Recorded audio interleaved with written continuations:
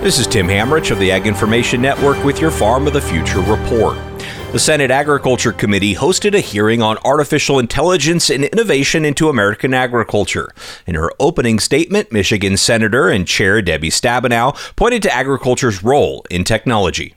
American agriculture has always been at the forefront of innovation, and artificial intelligence has the potential to revolutionize the way we grow, harvest, and distribute our crops. In this rapidly evolving landscape, it is imperative that we strike a balance between harnessing the benefits AI offers while addressing the concerns it raises.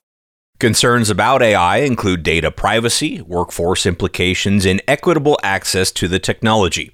Stabenow says as the USDA looks into this cutting-edge technology, they must be cautious about significant risk. Placing vast amounts of data in the hands of a few private companies could accelerate the trend of consolidation or perpetrate biases that have harmed small farmers. High costs are putting AI and precision agriculture technology out of their reach for everyone except the largest operations. Again, that's Senator and Senate Agriculture Committee Chair Debbie Stabenow.